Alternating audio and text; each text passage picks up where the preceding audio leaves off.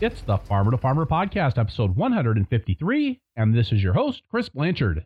Ryan Thiessen farms 4 acres of vegetables in 2 locations at Creek Shore Farms in St. Catharines, Ontario.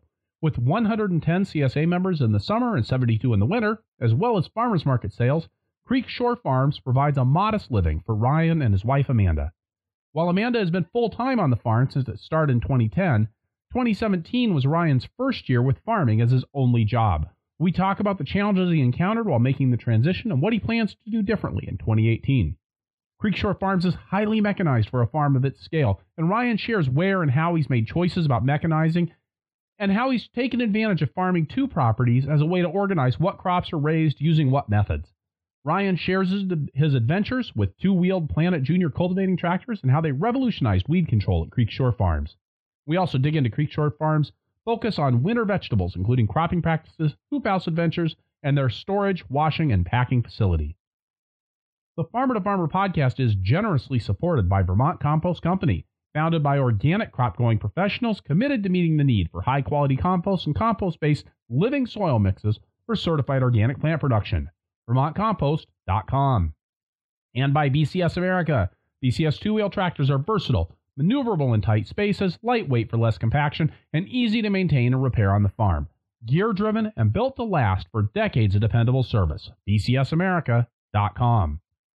And by High Mowing Organic Seeds, the first independently owned, farm-based seed company proudly serving professional organic growers with a full line of 100% certified organic and non-GMO project verified vegetable, herb, flower, and cover crop seeds. HighMowingSeeds.com/farmer to farmer. Ryan Thiessen, welcome to the Farmer to Farmer podcast. Thanks, Chris. I'm glad to be here. So glad you could join us today. It's actually, I'll just make a note that you are here with me on the shortest day of the year, even though this won't come out for a couple of weeks after that. Yeah, I was doing home deliveries this morning, thinking about that it's the shortest day of the year, and looking forward to the days getting longer and doing some seed catalog planning. Kind of interesting on a day length piece, and I'm going to ask you to tell us where you're located, and you're going to say, oh, we're in St. Catharines, Ontario, but it's worth noting that you're on exactly the same latitude as I am here in Madison, Wisconsin. Okay. No, I didn't know that, and I just didn't pay attention to it. But yeah, so we're in St. Catharines, Ontario. We're right in the heart of the Niagara Fruit Belt, surrounded by mostly orchards and vineyards. How much are you growing, and where are you selling that product? So we own our farm is 2.5 acres, and we rent an additional 2.8 acres of that land. About 4 of it is in cultivation. This year, we ran a 110-member summer CSA program, 72 winter member program, and we went to the Welland Farmers Market. We're changing that as we go forwards. We're dropping the Welland Farmers Market, and we're going to be directing all of our sales to here at our farm.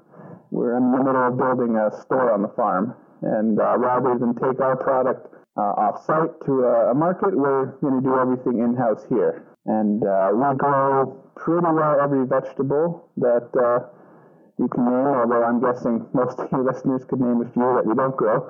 And our specialty in the area is doing winter vegetables. There's a number of CSAs that grow for summers, and we do a big summer CSA, but we also do a very robust winter that runs from about the first week of November right through to the end of February. Wow. And that's a weekly delivery during that time, right? Yeah, so we used to do a regular, called it the full share, and then a basic share. That was always tricky to manage. So starting this year, we do a weekly share all winter, and we also do, for people that wanted the smaller box, a bi-weekly share as well. That's had really good response rates, especially since winter tends to be more storage crops. People can definitely wait the 2 weeks between getting boxes. Yeah, but our full share members get a box every week all the way to the end of February, and I've always been keen to go further. I'd ideally like to go year-round, but March and April being the 2 hardest months of the year for us to grow. Now, when you say that you're in the Niagara Fruit Belt, you're on the south shore of Lake Ontario just to the west of Niagara Falls, right? Yeah, we're about 20 minutes west of Niagara Falls. We're on the western edge of St. Catharines.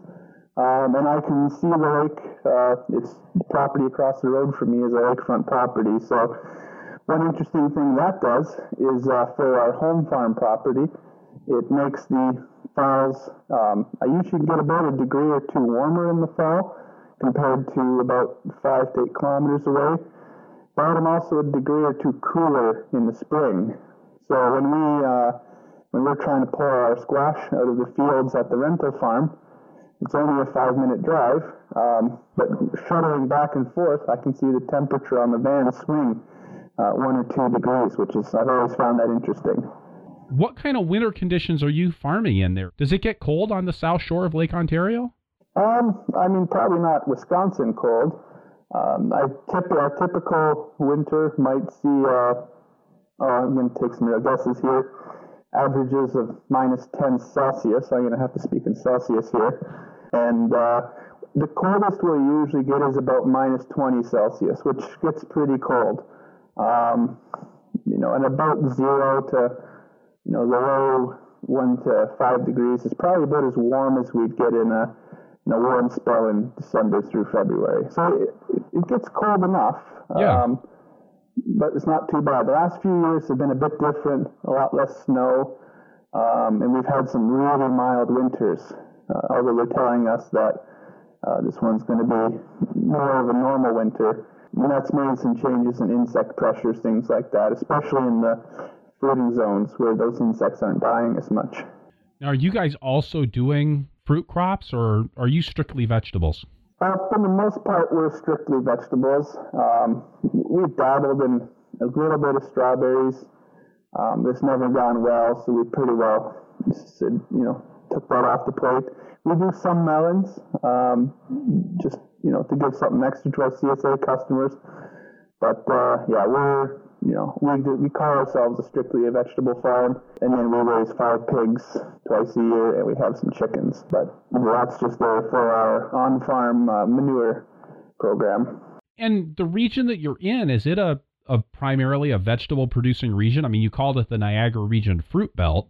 Is that what's dominating that area, or is it different kinds of agriculture there? There is a wide variety. It's very dominated by grapes.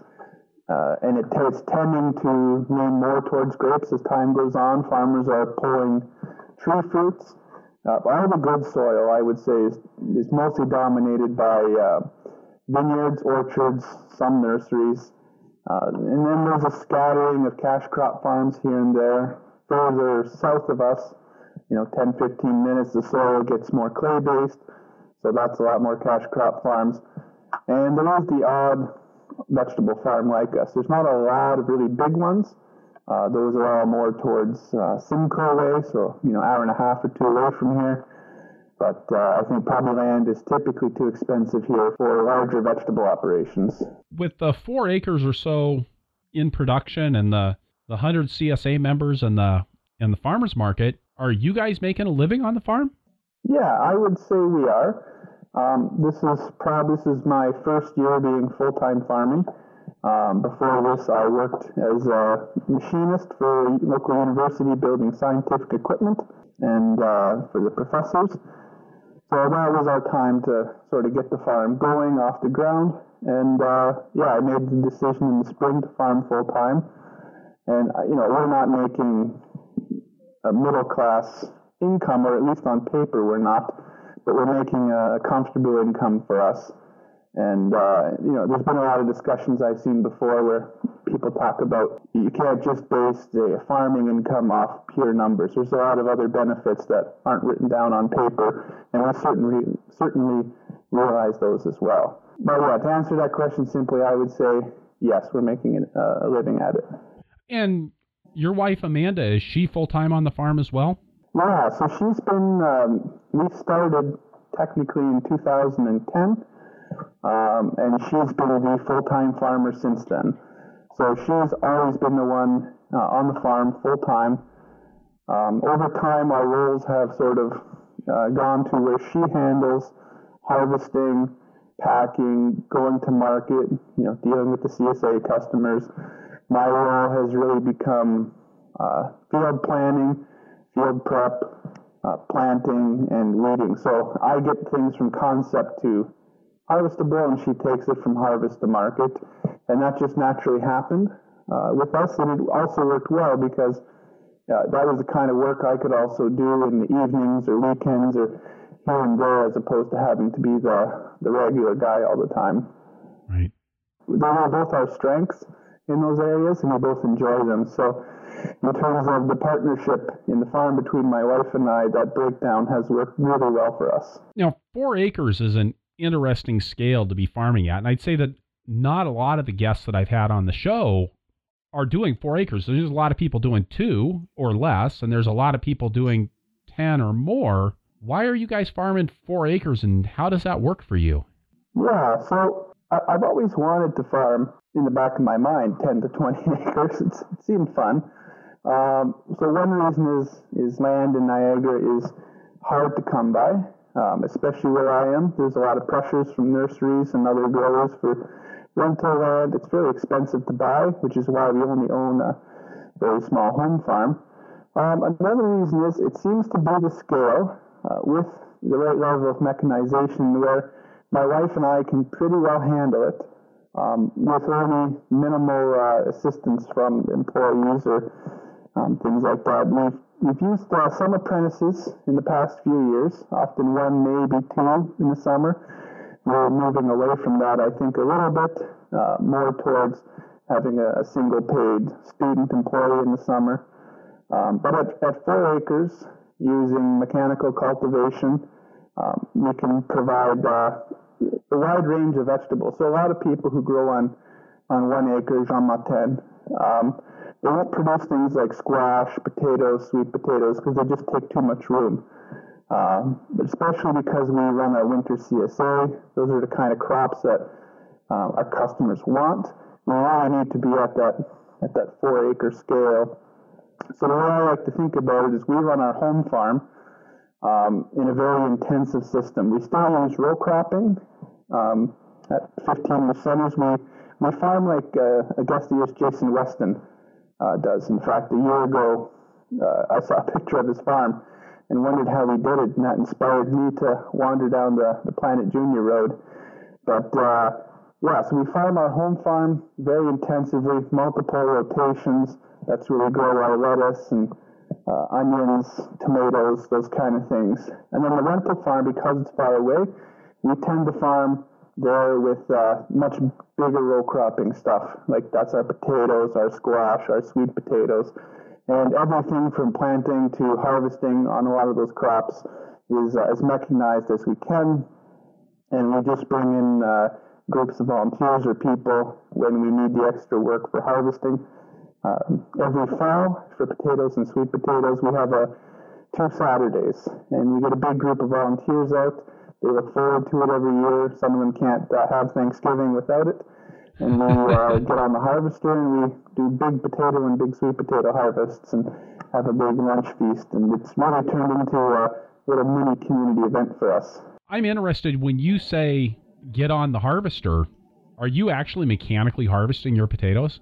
Yes, I wouldn't grow potatoes without mechanically harvesting them. If I was growing a few of them, it'd be one thing.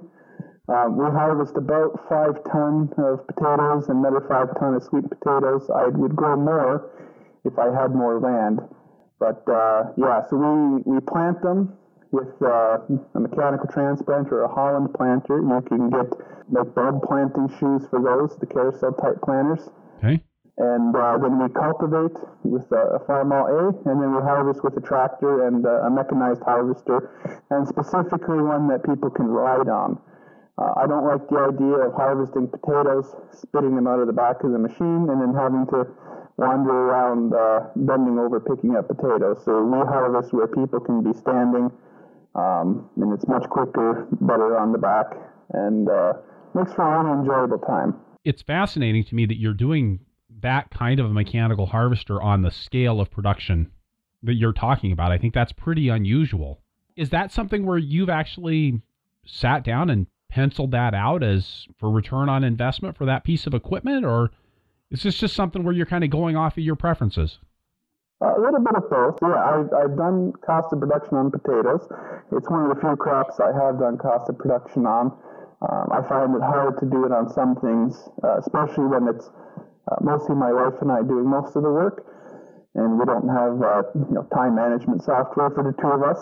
But owning a harvester like that normally wouldn't be fully supported by cost of production for only, say, 5,000 pounds. Two things that make it happen is, one, I'm handy with building equipment, and that often makes that stuff cheaper. I also really like equipment, so even if I don't have a full-time use for it, I really like doing things as mechanized as possible.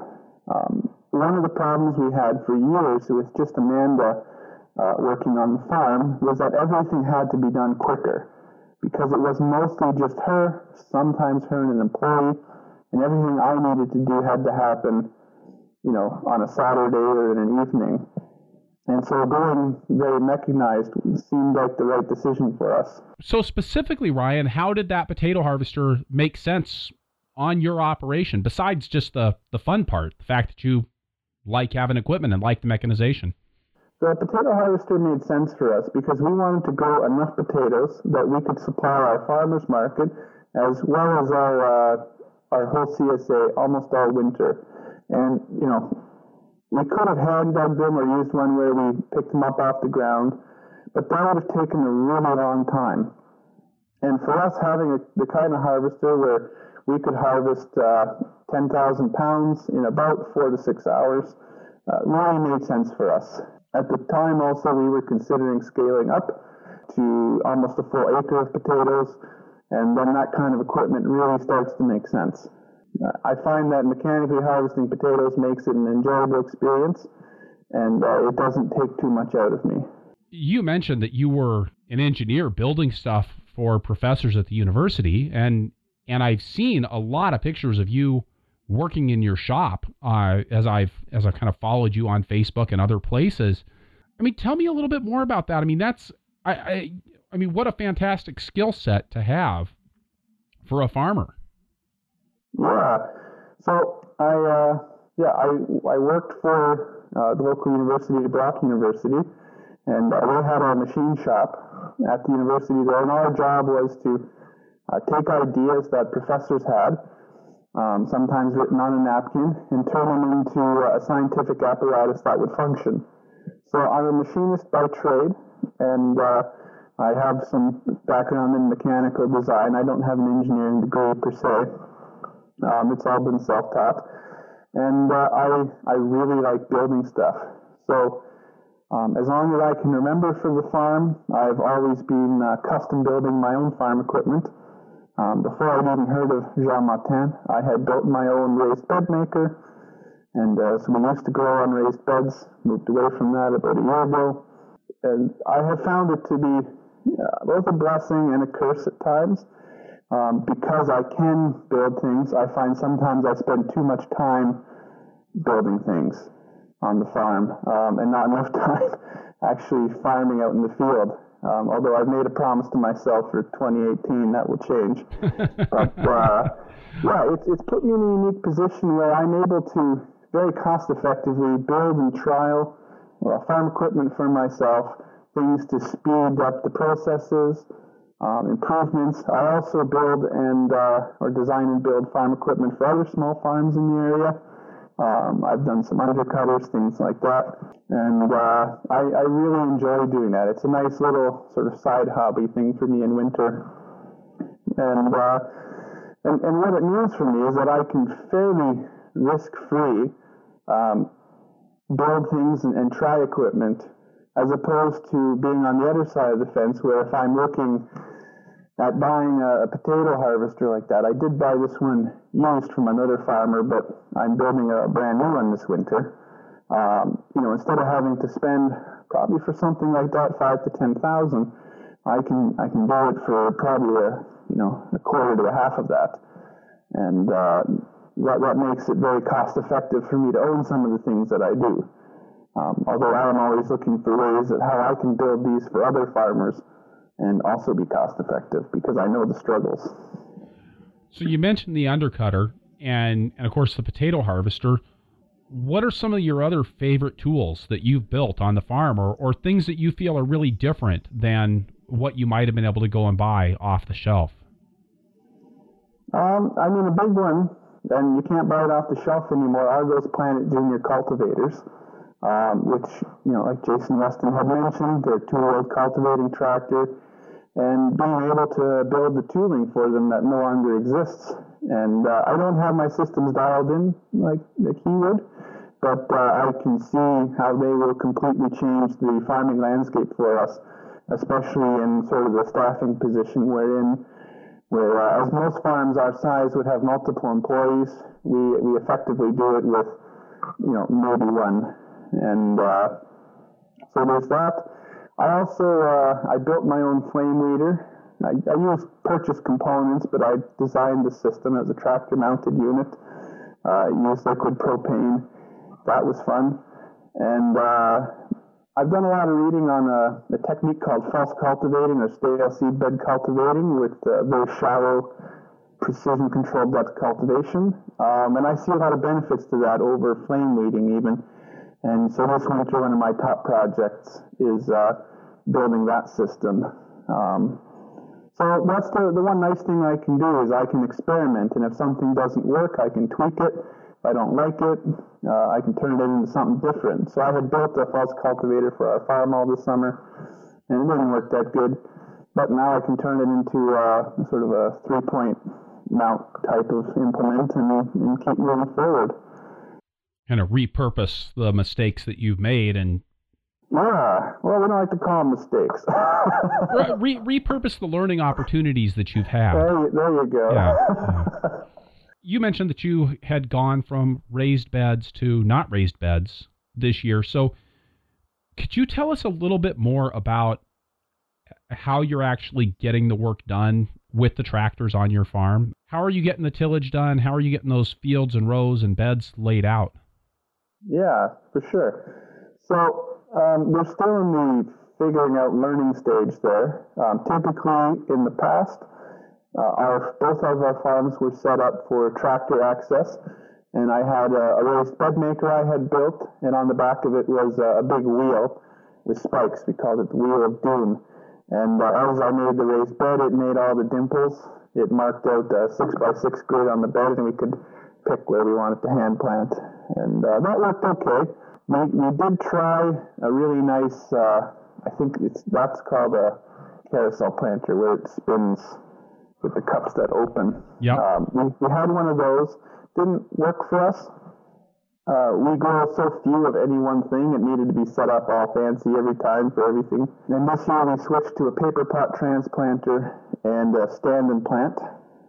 And then this is our seed drill. So we always did the raised beds. I didn't like the raised beds. It was an awful lot of hand work for us, a lot of hoeing. The shoulders on the raised beds, if you tried to be too mechanized, would disappear and fall into the ground. And we're on very sandy soil. So although raised bed has some really good drainage advantages for heavy soils, in our soil it actually made it even drier, which was always a problem. So I was on the hunt for different sort of weed control solutions, looking for ideas, and came across the picture of Jason Weston's farm and his claims of no hand weeding, and I was pretty impressed. And so midwinter last year, we rejigged the entire farm. So to replanned everything, went from a bed system to a row system, which didn't really decrease our yields. One problem we were always having with the raised bed system was because it was so much hand labor for us to try and weed, say, carrots. One would lose half the bed, just didn't have enough time. But with row cropping, although the density is down a little bit, our yields are up because we can really control those weeds. So now our home farm is set up not for tractors anymore. We made the headlands very small. In between every section, we put a row running perpendicular, and our goal there is to put flowers and other beneficials to attract beneficial insects or berries, that kind of stuff. We do have a BCS rototiller, and typically we've always prepared the fields by disking, cultivation, rototilling, spading. It all depended on what it needed. I'm really trying to get away from the rototiller. It's so easy to use. It just makes that really beautiful seed bed. But I'm just not happy with what it does to the soil. So I'm trying to build and scale equipment where we can prepare the soil with more of a false cultivator that makes a very nice seed bed in the top 1 or 2 inches. Then we'll go through and we'll either hand transplant with the stand-in plant, we'll use the paper pot transplanter, or the seed drills, and then we can get in with our Planet Junior cultivators and finger weeders and really keep those weeds under control from there.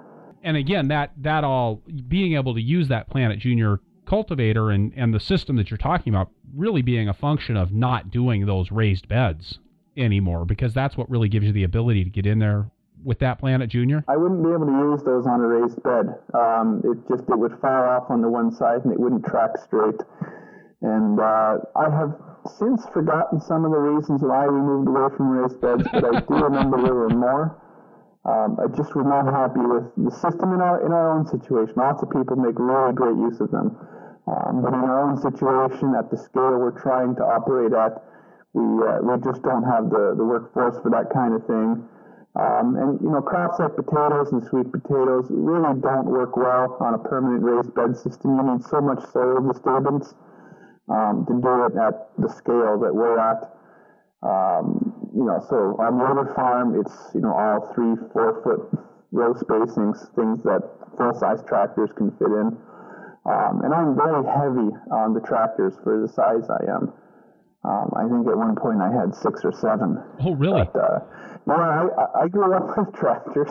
My dad's a farm equipment mechanic, and I really love tractors. We've changed a few things this year. We're scaling down in the numbers, but it'll always be something that I really like having. Plus, for the rental farm, I'm a big believer in having cultivation tractors set up and left that way.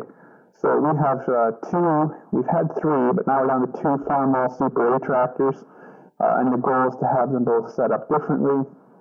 I just bought an Alice G this year, and we're going to see if we can set that up for carrots and beets, that kind of stuff. Then I have, at the moment, 2 older Ford tractors from the 80s. We have a new Kubota loader tractor and a Farmall H. And maybe some other tractor kicking around somewhere. Interesting to me that you've got a whole fleet of older tractors and then the new Kubota. Yeah. What made you jump in on the new Kubota instead of just going for another used tractor? Yeah, so back in, I think it was 2013, we were still using a Massey 135 for most of our farming, and it was a really great tractor, but hard to steer, no power steering, and it didn't have a loader, that kind of stuff. So, looking at tractors, the reality is with the used tractor market is I can go buy a brand new Kubota for probably $4,000 or $5,000 more than a used one. That has the full warranty, and you talk about on-farm debt, but they're giving 0% financing. It's free money in a way. You still have to pay it back. And it gave us the loader tractor. It gave us the maneuverability we needed. It had a nice modern sway bar setup. The Massey 135 only had a solid sway bar. You couldn't do too much with it. So we had that. Then we bought a Ford 1710 to match up with the Kubota. They're the same size tractors.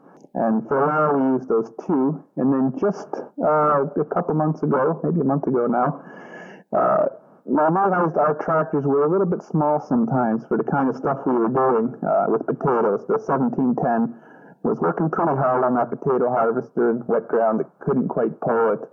And with undercutting, I needed a tractor where I could lift a skid of harvested carrots and only have an undercutter on the back. I needed more rear weight. So we actually sold our 2013 Kubota. We're selling the 1710, and we bought another slightly larger 40-horse Kubota. And we're sort of now, this winter's all about fine-tuning all of our equipment, making changes so that we can farm exclusively with that as our main tractor. We have a really small 1310 to do little things, and then our fleet of cultivation tractors. And, a little bit of that Ben Hartman lean farming thing where maybe it's good to have a couple less tractors, but more, make sure everything fits together. A little bit hard for me to give up tractors, but it seems like it's going to be the right decision. Painful, but okay in the end. Yeah. I think when you talk about trading up those tractors and kind of doing a little bit of horse trading there and moving things around and getting rid of stuff, it's something that I always think is so important to keep in mind when you're buying something like a tractor, whether you're paying cash for it or financing, is that it is an asset, right? It retains its value. And, I'm willing to bet that when you sold that 2013 Kubota, you probably didn't get a whole lot less for that than what you paid for it. No, I didn't. And that's the thing. If not to make this a sales pitch for a Kubota or anything, but, I bought a Kubota because I knew it was going to be a good tractor, and that if I ever needed to sell it, and I assumed I would own it for 30 years, but clearly that didn't happen. It retained, a lot of value, and I sold it to somebody, I think, for a fair price, but it still, it didn't cost me that much to own it for the 5 years. And now upgrading to a newer, much more expensive Kubota, probably going to be the same thing, I would suspect. They really hold their value. And I think it's one thing we often get scared to do is to take a little bit of a financial risk. It's costing me more to buy this new Kubota, but what it's costing me is going to be more than offset by the benefits it's going to bring. And that's a really important lesson to remember in spending money is that, a little bit of debt is okay if it's well thought out and placed in the right spot. And I've never been afraid to make investments that I know are going to typically make a good return on the investment in the short term or long term. Once in a while you make a mistake, but you try not to make ones that are too big. And I'd say at this point in the game, we sort of have a pretty good idea of the benefits that an investment like the Kubota is going to make. Often I talk to other farmers about winter farming, and their big complaint is, well, I don't have anywhere to store vegetables. We just can't store that much. Well, we made the decision a few years ago to, again with borrowed money, to build a brand new, not so big, but 24 by 48 barn, and it's a 2-story barn, and we have now in here the capacity for vegetable storage all winter. We have a storefront we're building. We have a wash pack space in there, and without investments like that, I wouldn't have been able to operate what I think is a very successful winter vegetable program.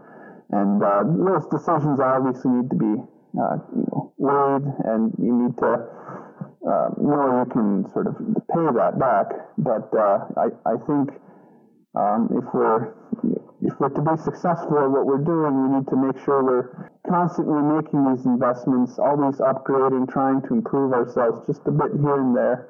And hopefully in the end that pans out into something. So I've never been afraid to invest in infrastructure, in capital, because I know what it will pay off in the long run. Tell me a little bit more about the structure that you put up for doing the winter wash and packing and the storage. Yeah, so we built it ourselves, my dad and I, and it's just it's 24 feet wide. It's 48 feet long, like I said. It's a stick frame structure, 16-foot tall walls. At the time when we built it, I had assumed it would always be big enough, always be almost too big, and I've since realized that's not true. But we're kind of stuck with how many size of buildings we can put where we are.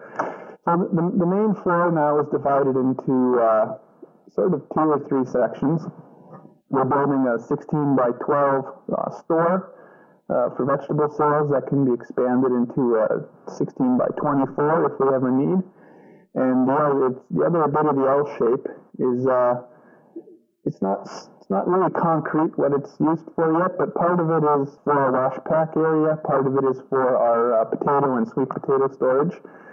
We typically harvest those into 700-pound bins, and they need a pretty sturdy floor to be able to move around on because we stack them floor high.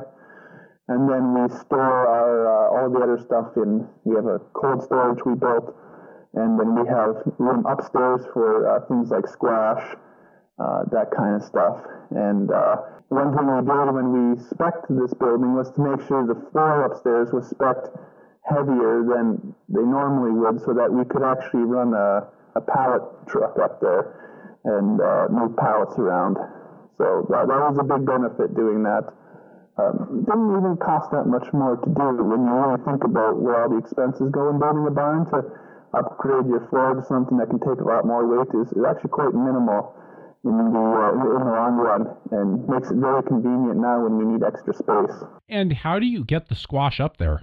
We have a big door. Well, not a big. It's 5 by 7 at the back, and we managed to find ourselves a forklift that just about runs, and it will lift. We put them on the squash on greenhouse carts. I have a lot of greenhouses around us, and they're like a 4-wheeled cart, usually about 2 feet wide, 5 feet long, with shelves you can adjust the height on. They're all galvanized. So now they foam down on each shelf. We squash it, and I can just forklift them upstairs. It makes that job really easy, so we don't have to carry it all up there. Nice. And it's a really, really slick way that works. I think vertical space is something that it's really easy to ignore the value of. I was actually just talking to a friend of mine today about packing shed design. That's something we were discussing, is if you go into most commercial warehouse spaces, they're really tall. And those guys are making use of, sometimes 5 or 6 macro bins stacked on top of each other. If you're in a vegetable warehouse, or if you're looking at even just the shelving in a conventional warehouse, or even in a Costco, and oftentimes 20, 24 feet tall. And I think it's something we oftentimes ignore, is how inexpensive it can be to put stuff up high. Yeah, so in our case, the ceiling downstairs is only, say, 9 feet, something like that. But often people, when they build a barn, will just stop there and put the roof on. But I'm a big believer in, obviously the building code will allow it, to always put a second story on there, because it costs almost not that much more to build another bit of wall, to put a floor in, and you suddenly doubled your space. And we built, I think it was last year, the year before, we built a 8 by 12 cold storage with a CoolBot. On top of that, I built a second floor. It's a really tall building for how big it is. But, that gave me the ability to put even more storage space above it. And we like to store a lot of winter vegetables. In the past, we always, like with carrots and things like that, we covered them with straw, that Elliott Coleman method for winter. And that worked okay, but it was a little bit laborious, digging, especially for my poor wife, digging through all that straw and snow in winter to dig up carrots. And now we're trying to move towards storing the carrots pre-dug, digging with the undercut, or really speeding that up. And so we really need to make sure we have enough storage for that. And it's nice to be able to have the storage on farm and to control it, and it's always there when you need it. Another option would be for people is to, and maybe this is specific to my region, but there's a lot of cold storages from fruit farms that aren't used in winter. And that's always been sort of an option to store things. You just need to make sure you have the ability to transport it back and forth. But that might be something that people aren't thinking about or utilizing. Or the people that might be in areas that have bigger farms that shut down for winter. We actually utilize some off-site storage on my vegetable farm at Rock Spring Farm that was 2 hours away, but it was on our delivery route, and so we were able to take it all up there. We actually hired somebody to haul all of the bins of carrots up there, and then we were able to stop on the way home from the Twin Cities and pick up a couple of bins of carrots at a time, bring those home, wash them up, ship them out, again, taking our delivery truck up and shipping them out and then pick up some more on the way home to clean for the next week. It worked out really well for us. With the winter share, are you also doing greens and stuff like that out of your high tunnels? Yeah, this year we didn't have quite as many as we had hoped to. But typically, so we have 4 hoop houses that are 20 by 100, 20 foot wide, 100 foot long. They're unheated. We'll typically do things like lettuce, salad greens, spinach in those, maybe some Swiss chard, the kind of green stuff that just won't make it past December. And that's a big boost for winters to be able to have those greens. I mean, baskets can get pretty brown and orange looking, but you just throw one thing on top that had some green in it, and it totally changes the way a basket looks. So we put them in a year ago now, the hoop houses. We had much smaller ones before that, only a couple of them. One of them still needs to be skinned. They're going to be a big benefit and a big change to us. We grew cucumbers in the one this summer. It was our first foray into protected culture. And that was a really good experience. We made a lot of mistakes, but despite that, those cucumbers produced better than any cucumber we've ever had. And so for this next year, we're probably moving all of our pepper, cucumber, tomato, and melon cropping to nearly exclusively under protected culture, just given the benefits that we saw. I think especially with the amount of land that you have available, it sure makes sense to make use out of that protected culture and the kinds of increased yields that you really can realize there. Oh, for sure. And I mean, we, our home farm here, we probably have 1.2 acres roughly in usable land. And we try not to farm the other farm in winter just so we don't have to go over there. And having that 8,000 square feet of hoop house space, that can produce... I'm not maybe saying almost as much as the rest of the farm is an exaggeration, but it's amazing what we can cram in there and how much faster and better it grows. We're still really trying to figure out our hoop house systems. We haven't nailed those down yet, but I mean, our general idea would be, starting soon, we might start planting more stuff into them and get a really good spring crop. So I'm always trying to find that way to get vegetables in March and April. And those hoop houses, I think, are going to be one of our tickets. And then planting in such a way that it's easy just to transition as best as we can into the tomatoes and other things, and then right from there transition into the sort of fall, winter leafy greens. So typically in our climate with tomatoes, you got that ground wherever you planted tomatoes tied up all season. And that's all you'll grow there. But using protected culture, I can essentially get 3 crops, if not more, out of the same amount of space. All right. With that, Ryan, I think this is a good spot for us to stop, take a break, get a word from a couple of sponsors, and then we'll be right back with Ryan Thiessen of Creek Shore Farms in St. Catharines, Ontario. Perennial support for the Farmer to Farmer podcast is provided by Vermont Compost Company, organic growers since 1992.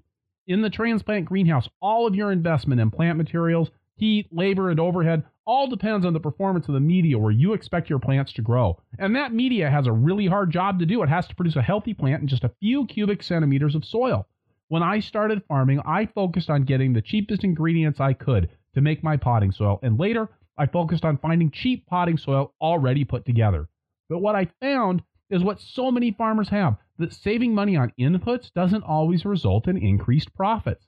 Jennifer at Vermont Compost can tell story after story of customers who switched to less expensive options, but who have come back to Vermont Compost for the consistency and the quality of their potting soils and the great plants that they grow.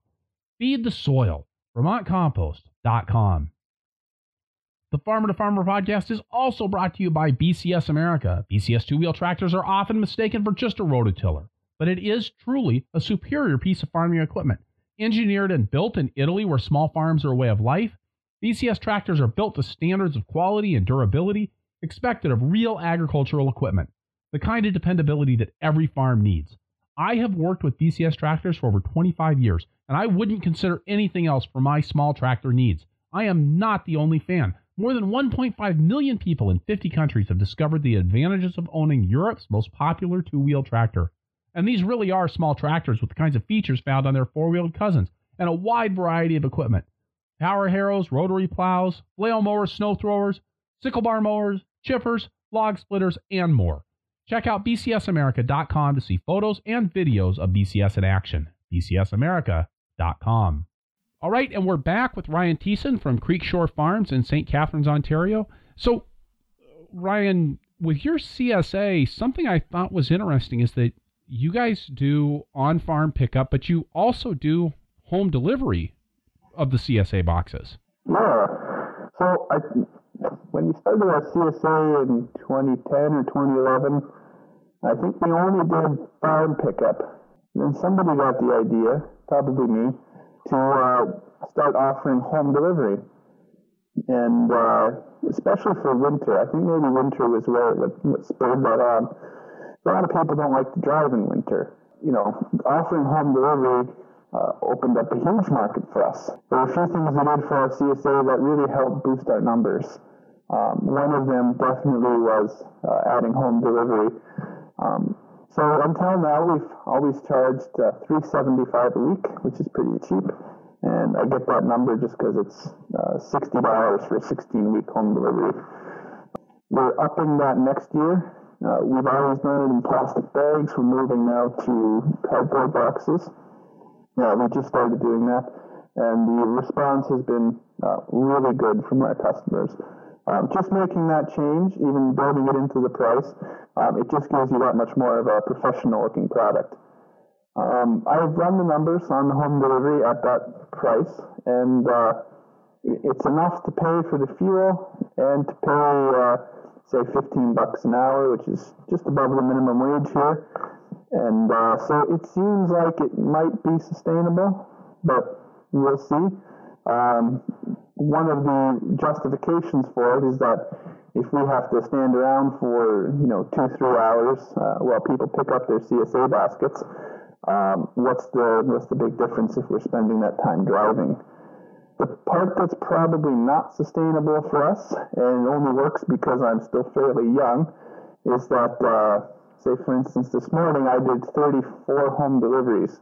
So I was awake at 2:30 in the morning, and I deliver from 3 a.m. to 8 a.m. All over the Niagara Peninsula. And in summer I do nearly 40-something home deliveries, but in about the same amount of time. Increasing deliveries doesn't increase time that much. All you're doing is increasing your delivery density. Typically, we have a map that we deliver to. And certainly those 2 a.m. mornings are probably the part that's not sustainable. So I'm seriously contemplating in the next year or two looking at hiring that out to somebody who can do it in the evening. As opposed, I don't want to make anyone else do that in the morning. I have trouble letting go. Right. I know when I deliver the box that it's there, it's delivered. I need to learn sometimes to let go of things, and that other people, will do all right. Yeah. Although home delivery is something I've seen a lot of farms struggle with when they've tried to delegate that to somebody other than the farmer. I mean, it really does change things. So. The home deliveries work great for us. It accounts for probably 40 to almost 50% of our CSA sales, depending on the time. It's a lot of people really like getting it. The time of day I do it at means I don't get to see the customers usually, and there's always that face-to-face connection we talk about. So I don't know, if attrition rates are higher with that. I'm not as good always at remembering to run those numbers. But we have a lot of people who return year after year after year, and I don't think they've ever met me. And they just really like that their baskets are there when they wake up. Their kids get excited, every Thursday morning there's a box at the door with all these new exciting fresh vegetables. And it's worked well for us. It's one of our niches. There's a couple other farms in the area that might do home delivery to do it a little bit differently. We've purposely tried to keep that price low to make it affordable to people. What kind of a delivery vehicle are you using for that? 2014 Dodge Caravan. Okay. Grand Caravan. I couldn't think of, honestly, a better vehicle It happens to be also the vehicle we use for everything else. But yeah, we have that, and then we have a big, like a Grumman parcel van that we use for heavier hauling if we need to. But it's not so good for home deliveries. It's a little slow. And I suppose doing those deliveries in the middle of the night also makes sure that product's as cool as it's going to be coming out of your coolers and then going to your customers. Yeah, in summer, certainly it helps it with cooler. In winter, you get the opposite, where it's maybe too cold sometimes. I mean, you get minus 15, you've delivered that box at 4 a.m., and the person doesn't get it till 7, you really start wondering what it looks like after 3 hours. Never had any, we always did that with just plastic bags. The stuff was exposed. So that was another reason we switched to the cardboard boxes, is I think it'll give us that little bit of extra insulation against the elements. Plus we're always looking at those companies like, I think down there's the Blue Apron, things like that, and how they're doing their packaging. And while I wouldn't say they're direct competition with us, they're definitely spending the marketing dollars. And so we've actually tried a couple of the boxes just to see what it is they're doing and trying to sort of capitalize on the money they spent. And certainly having a really professional looking cardboard box, it's just a cardboard box, but it's about the perception people have when they get it. It's not just this bag on their porch anymore. Now it's a packaged up cardboard box, and we're going to get a nice stamp for it and brand those boxes. And, we had one customer email us this morning. It was their first time getting a box, and they absolutely loved it. It was easier to pick up, and it just had that professional look to it. And that's really important for us, is that what we're doing comes across professionally. Yeah, you're trying to, I don't know, we used to call it just being in it to win it. Even when we were just getting started on our farm, we worked really hard to develop the perception that we had been around for a long time and we were going to be around for a long time. And that we cared enough to develop the image of a professional farming operation. We worked really hard to sort of to brand ourselves as a professional farm. It worked good for us for a while, actually, that we were a new farm. People are really excited to support a young, new farm. That is one angle. But after a while, you're not that young, new farm anymore, and you really need to work at letting people know you're established, you're here to stay, and that you have this really professional appearance that people want to be a part of, that your stuff looks clean. That's one thing we've struggled with, is always making sure our product is clean enough and looks clean. I mean, people know they're buying farm fresh organic food from us, but there's still that perception that we've all grown up with, that that pepper has to look a certain way and things have to be a certain amount of clean. Slurry is terrible for that. There's just no way to clean that thing. They seem to be forgiving. We used to give out, we used to brush the dirt off the potatoes as best we could. We didn't have a good way of cleaning them, and I had one customer, he's a friend of mine, and I don't know what he was thinking. He didn't realize that he needed to wash the potatoes, and he ate them like that. Yeah. With the same, I don't know, but, but so we're trying to get now to the point where we don't have incidences like that. That's the only incidents I know of. And he's my friend, so it was funny, but I want to have that professional look. So with the store we're building, it's not just a roadside stand. You're going to come in, it's going to be a really professional looking store. And people I'm hoping, are going to want to come to it. It's small, but we really put our efforts into it. And the store is, we're actually changing our CSA for farm pickup completely around because of this store. How are you going to be changing that? Yeah, so we've typically done the CSA style where I call it you get what I give you. We'll have 9 items that week, and that's what you get. You might have a swap box. But because we're doing this store, we're going to stop going to the Welland Farmers Market. So that spurred the store. We, at the same time, thought, hey, wouldn't it be cool if we used a gift card style? There's other names for that. So Square is a credit card payment processor. They have really nice gift cards you can get. And so it's still a CSA in the sense where people will prepay for a discount to support our farm in the time of, when we're having all these expenses.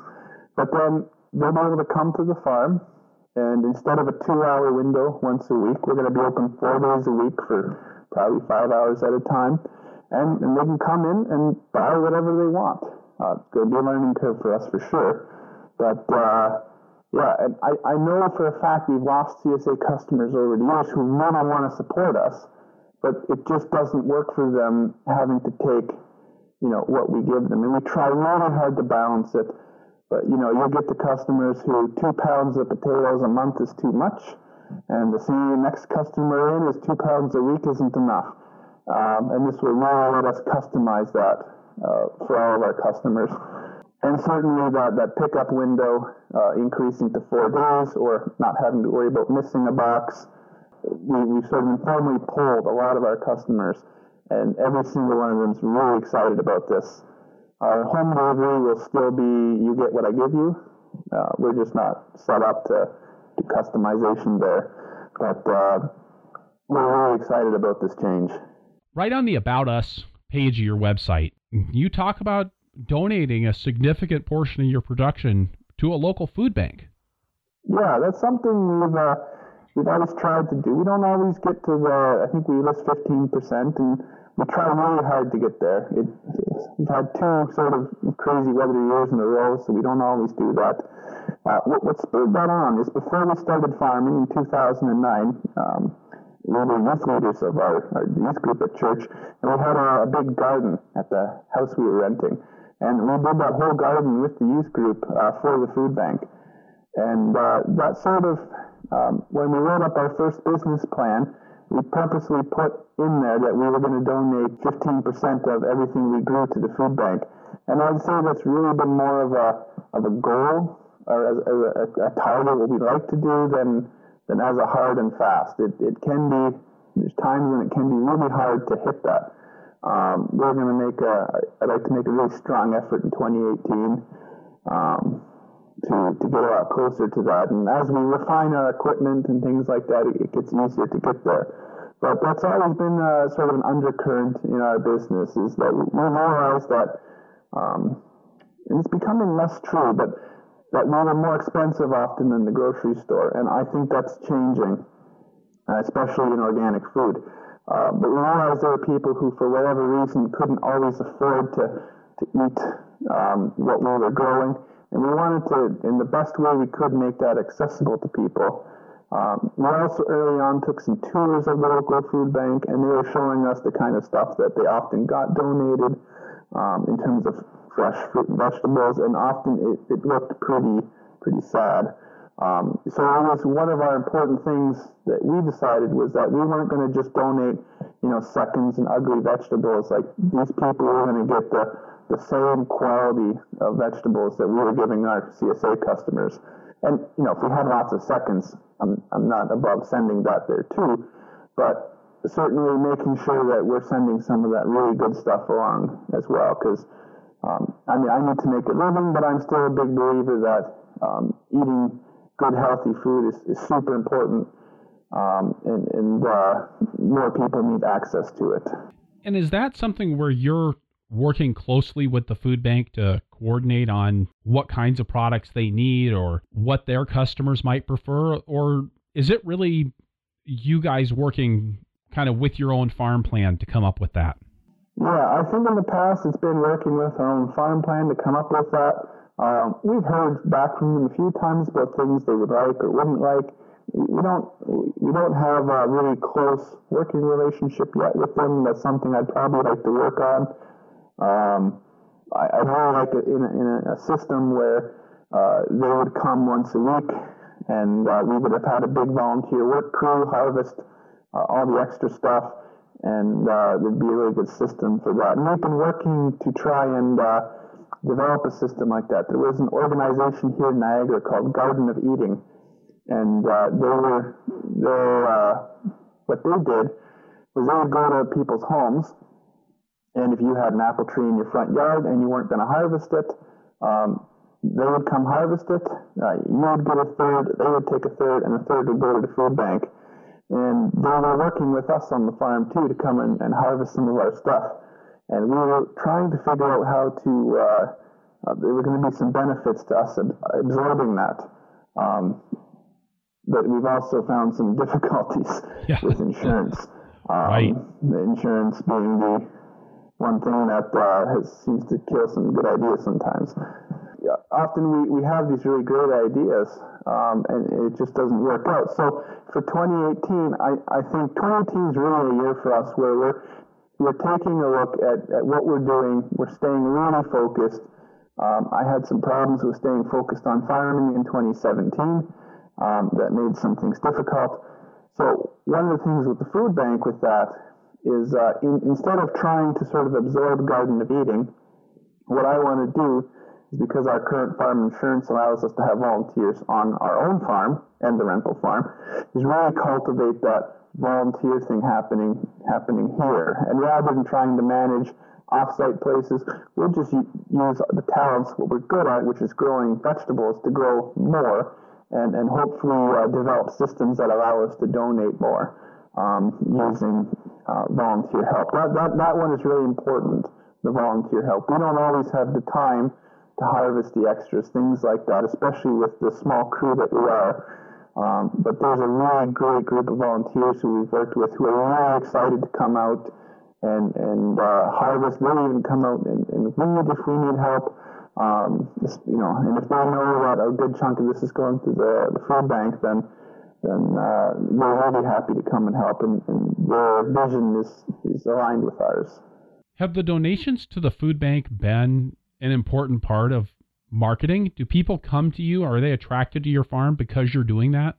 So we never started out doing it for the marketing thing. Obviously, in the back of your mind, you're thinking, well, I mean, we're trying really hard to help the community. People will really like this.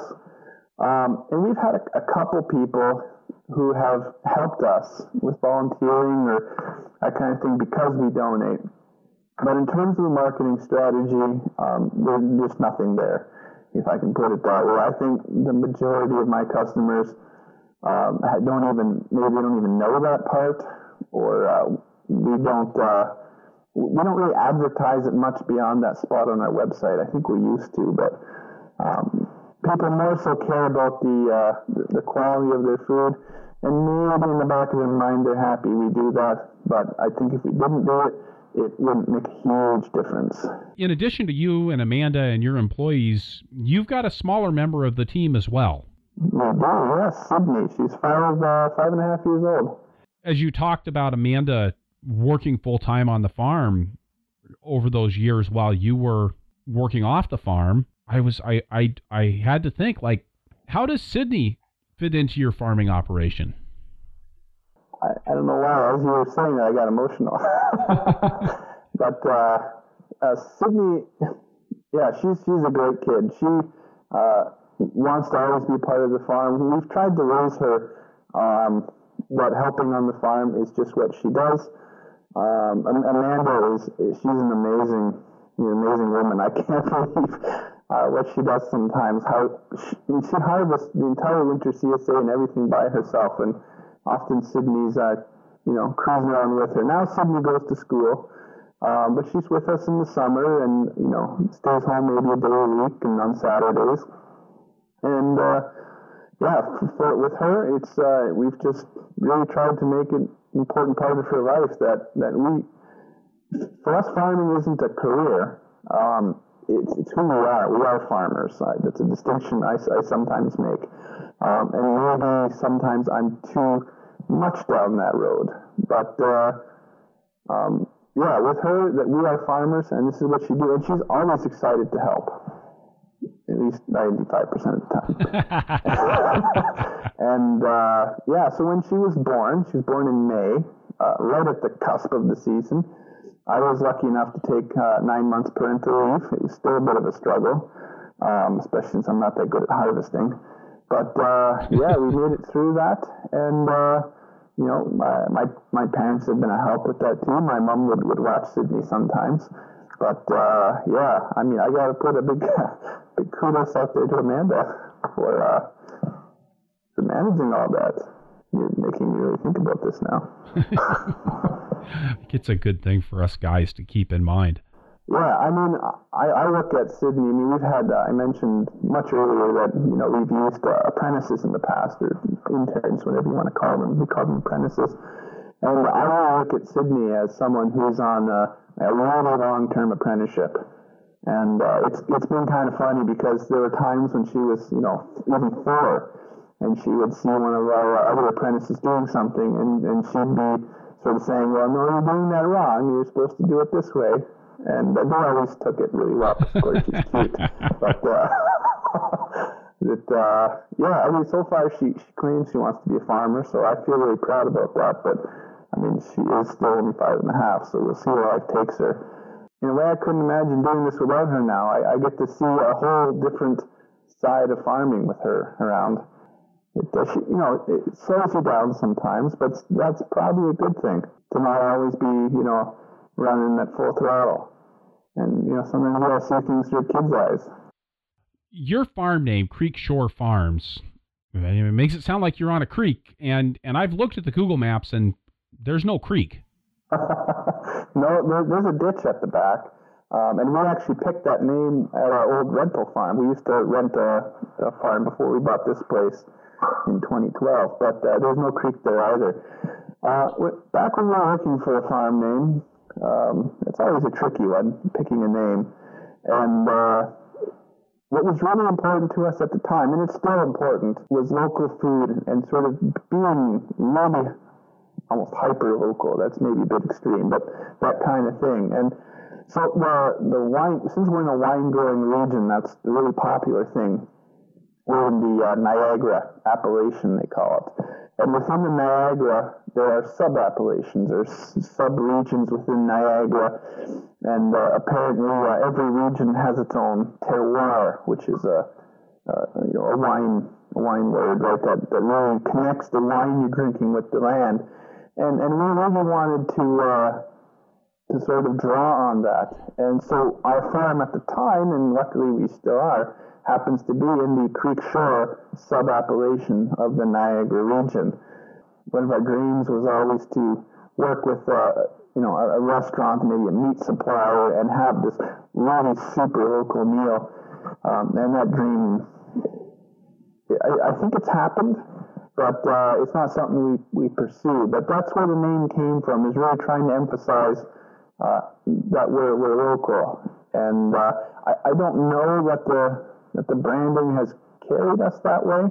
I don't know that most people would associate our area with Creek Shore.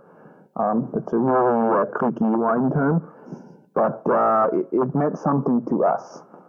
And at this point, people know who Creek Shore Farms is, and that we are local and do produce local food. So I guess maybe it's worked, but yeah, that's where the name came from. But no creeks, just a ditch that I probably can't float a sailboat or a paper sailboat in. I've always wished, that we could get the kind of cliquiness around how carrots taste different in southern Ontario versus northeast Iowa versus central California that we get around wine, I always thought that'd be nice. Well, and I think that's what we were going for, and I'd certainly say there's a big difference in carrots between southern Ontario and California. I'm usually not very, I don't always toot the farm's trumpet, but with the one thing I will do is always tell people how good our winter carrots are. That freeze-thaw cycle that converts those starches into sugars just blows people's minds away when they eat them, and that's a really important marketing tool, is those carrots in a way, especially if you can keep them around a long time in winter, because they remind people how good you are, and that they don't have to go to the grocery store and eat firewood. That was really mean. Accurate, but mean. Okay, so with that, we're going to turn to our lightning round. First, we're going to get a quick word from one more sponsor. This lightning round and this episode of the Farmer to Farmer podcast is brought to you by High Mowing Organic Seeds. When your livelihood depends on the quality of seeds, be confident in your investment. When you grow organically, you need to know that your seeds were selected to perform in organic conditions. High Mowing offers professional quality seeds grown by organic farmers for organic farmers. Visit High Mowing online to request a free copy of their 2018 seed catalog. Read about the company's mission and browse over 700 organic varieties, including tried and true market standards, all new high-performance hybrids, and beloved heirlooms.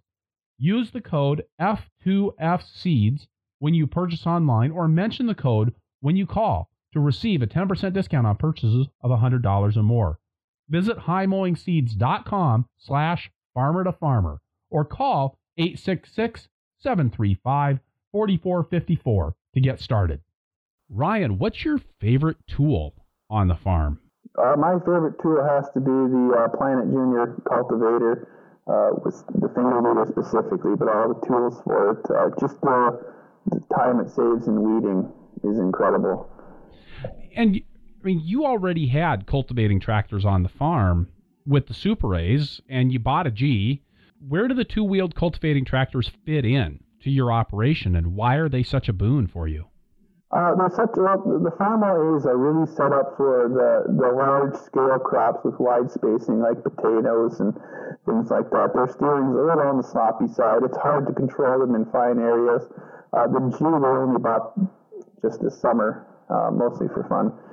It really for all the smaller crops like the carrots and the lettuce and that kind of stuff. Having those Planet Juniors meant we could cultivate all those crops that are so packed together that the only thing we had before that was a wheel hoe, a hoe, or hands. And it opened up a whole new world of weeding for us.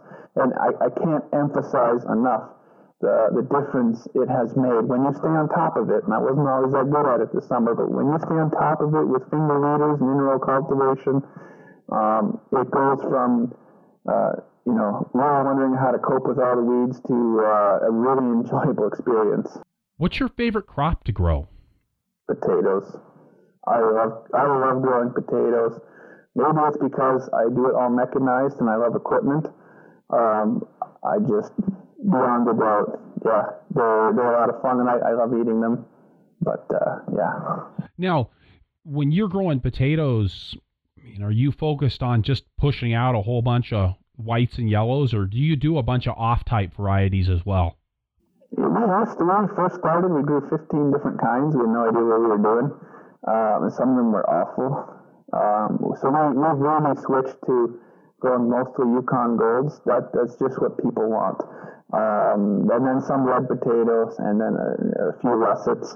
I will probably branch out. I'm part of a participatory potato breeding program in Ontario with the About a Seed initiative, where we're growing potatoes adapted to everyone's individual climate. That's kind of fun. I may bring in other potatoes as it goes. We don't grow big potatoes. Our potatoes are typically smaller than other people's potatoes. We don't irrigate, and that's on purpose. We find it tastes better unirrigated. I just really like growing potatoes. I would grow 20 acres of potatoes if I thought I'd make a living at it.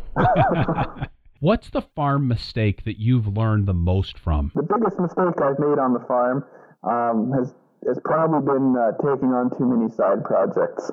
I really like building things and building farm equipment, and sometimes I spend way too much time doing that.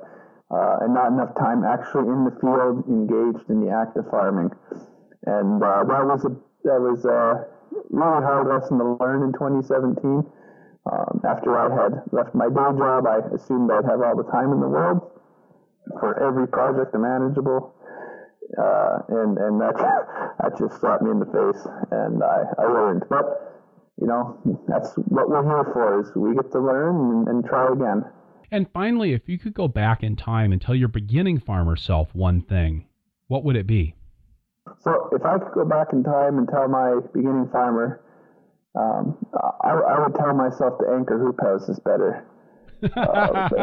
There's a good one. I mean, yeah. Back in the early days, we lost a lot of 16 by 50 hoop houses. We were really excited about the whole movable hoop house idea.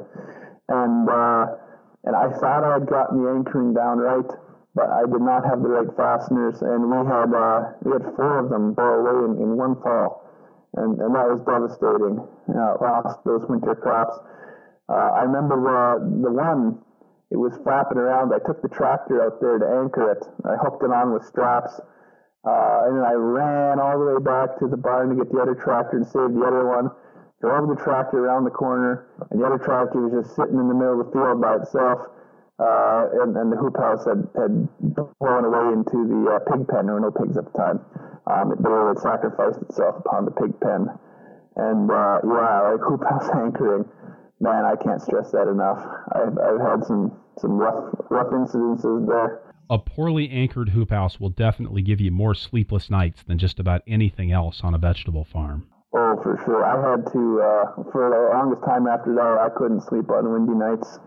But, I mean, you learn lessons the hard way sometimes when you're young. And, but now these ones, they're not going anywhere. Ryan, thank you so much for being part of the Farmer to Farmer podcast today. Well, thank you very much for taking the time to talk with me. All right. So wrapping things up here, I'll say again that this is episode 153 of the Farmer to Farmer podcast. You can find the notes for this show at farmertofarmerpodcast.com by looking on the episodes page or just searching for Thiessen. That's THIESSEN. The transcript for this episode is brought to you by Earth Tools, offering the most complete selection of walk-behind farming equipment and high-quality garden tools in North America. And by Osborne Quality Seeds, a dedicated partner for growers. Visit osborneseed.com for high-quality seed, industry-leading customer service, and fast order fulfillment. Additional funding for transcripts is provided by North Central SARE, providing grants and education to advance innovations in sustainable agriculture. You can get the show notes for every Farmer to Farmer podcast right in your inbox by signing up for my email newsletter at farmertofarmerpodcast.com. If you enjoyed the show, please head on over to iTunes, leave us a review, talk to us in the show notes, tell your friends on Facebook. We're at Purple Pitchfork on Facebook. And hey, when you talk to our sponsors, please let them know how much you appreciate their support of this resource that you value. You can support the show directly by going to farmertofarmerpodcast.com/donate. I am working to make the best farming podcast in the world, and you can help. Finally, please let me know who you would like to hear from on the show through the suggestions form at farmertofarmerpodcast.com, and I will do my best to get them on the show. Thank you for listening. Be safe out there and keep the tractor running.